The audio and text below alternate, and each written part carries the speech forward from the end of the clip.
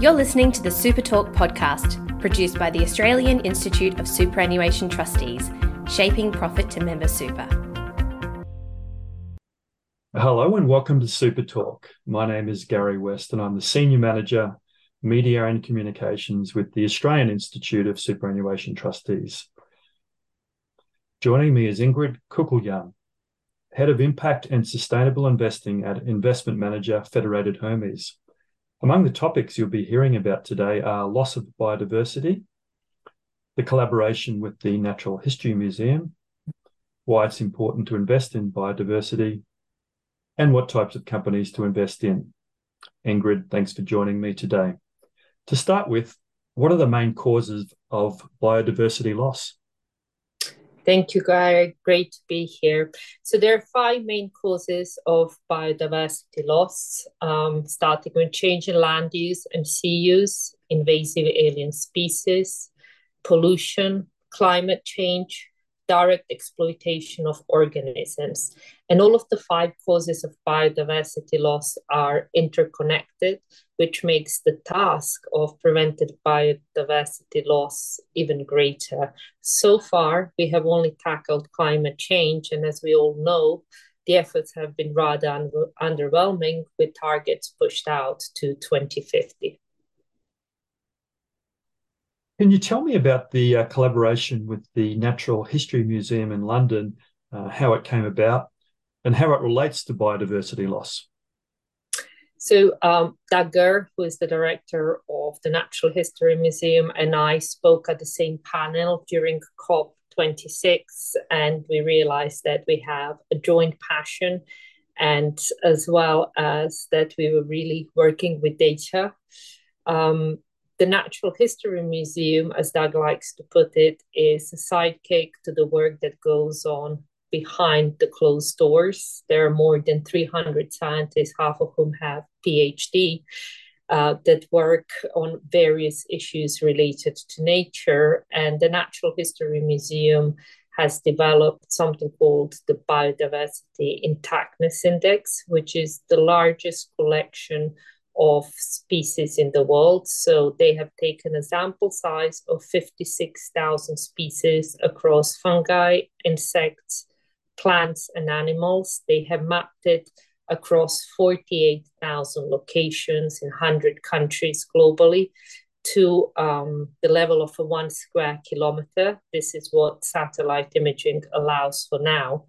And it's a great tool because it shows you the biodiversity richness that you can find in a certain region. This is very important when you engage with corporates to try to understand both their impacts and their dependencies on biodiversity. And by using the BII, you can actually analyze those.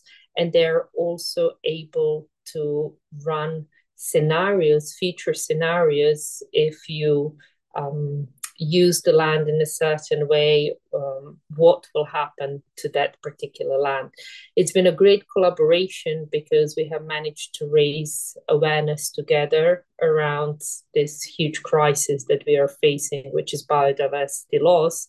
And I'm so pleased to see a number of asset allocators as well as corporates today working with the Natural History Museum to understand their impacts and dependencies on biodiversity by using the BII. So why is it important to invest in biodiversity? It's very important because we depend on biodiversity for everything, for our air, for our food, for our water, for our medicines, and for our livelihoods. And the reason why it's important to invest is due to our energy and consumption needs. We have severely altered 75% of the Earth's surface and 66% of the marine environment. In 2019, the UN commissioned a study which included 500 scientists, and it was the first large-scale study of the biodiversity and global ecosystems, and they found that across the world, all of our ecosystems are in decline, and the extinction is happening at the fastest rate in history.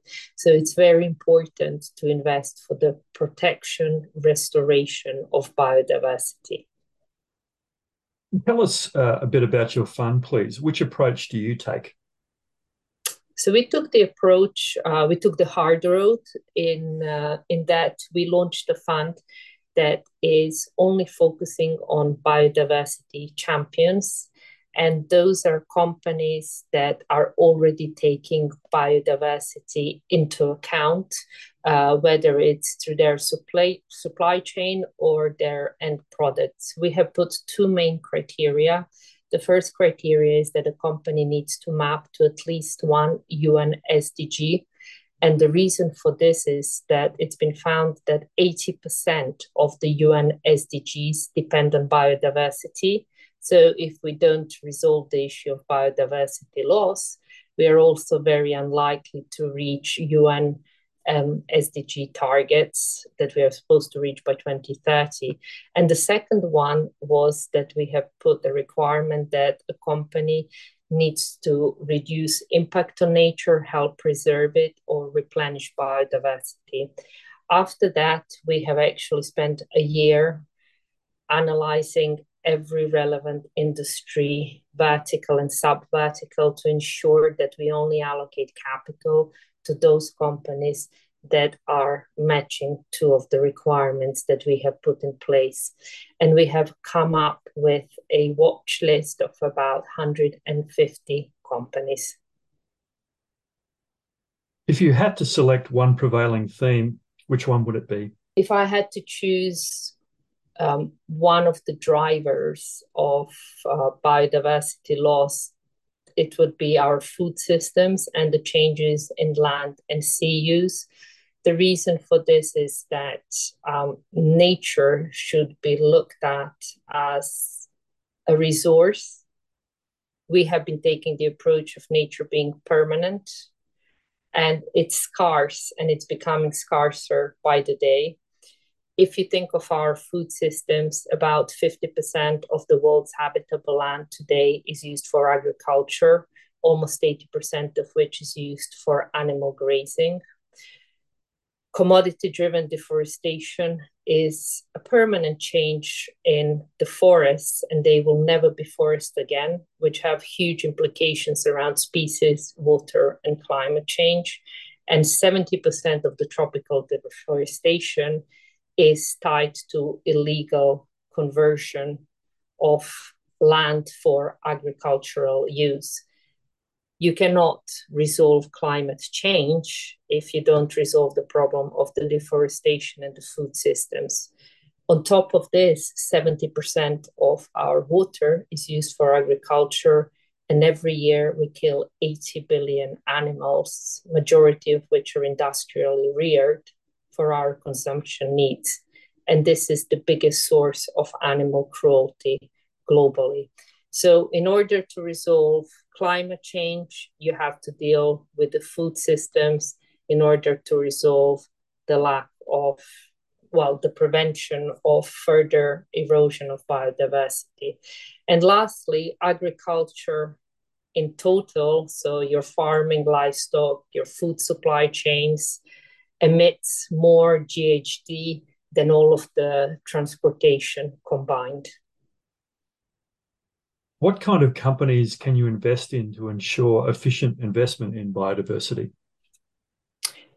I can give you an example of a company that we believe is a biodiversity champion, and actually the whole model, both the supply chain and the end product, are biodiversity friendly. It's a US manufacturer of home decking. It's called Trex. It's a company that was set up in the 80s. And their product is made of 95% recycled polyethylene. So they're one of the largest recyclers of single-use plastic bags in the US, and reclaimed wood. In addition to this, the life of the product is in excess of 25 years. If you take natural wood, it's 10 to 15 years. So this is a company that is addressing a number of biodiversity negative impacts. So they're helping to reduce further plastic pollution. Today, globally, we only recycle 9% of all the plastic that we use, which is a big problem. It prevents further landfilling by recycling. It prevents the chemical leakage going into the soil fertility in our water system, and it prevents as well ocean pollution through this leakage from the plastic. And as I mentioned earlier, through the use of reclaimed wood, they prevent deforestation. So we are estimating that Trex helped in 2021 displace the felling of almost 80,000 trees. That's all for this episode of Super Talk. Thanks to Ingrid Kukuljan of Federated Hermes. For more episodes of Super Talk and for more information on the work of the Australian Institute of Superannuation Trustees, visit our website at aist.asn.au and don't forget to subscribe to this podcast.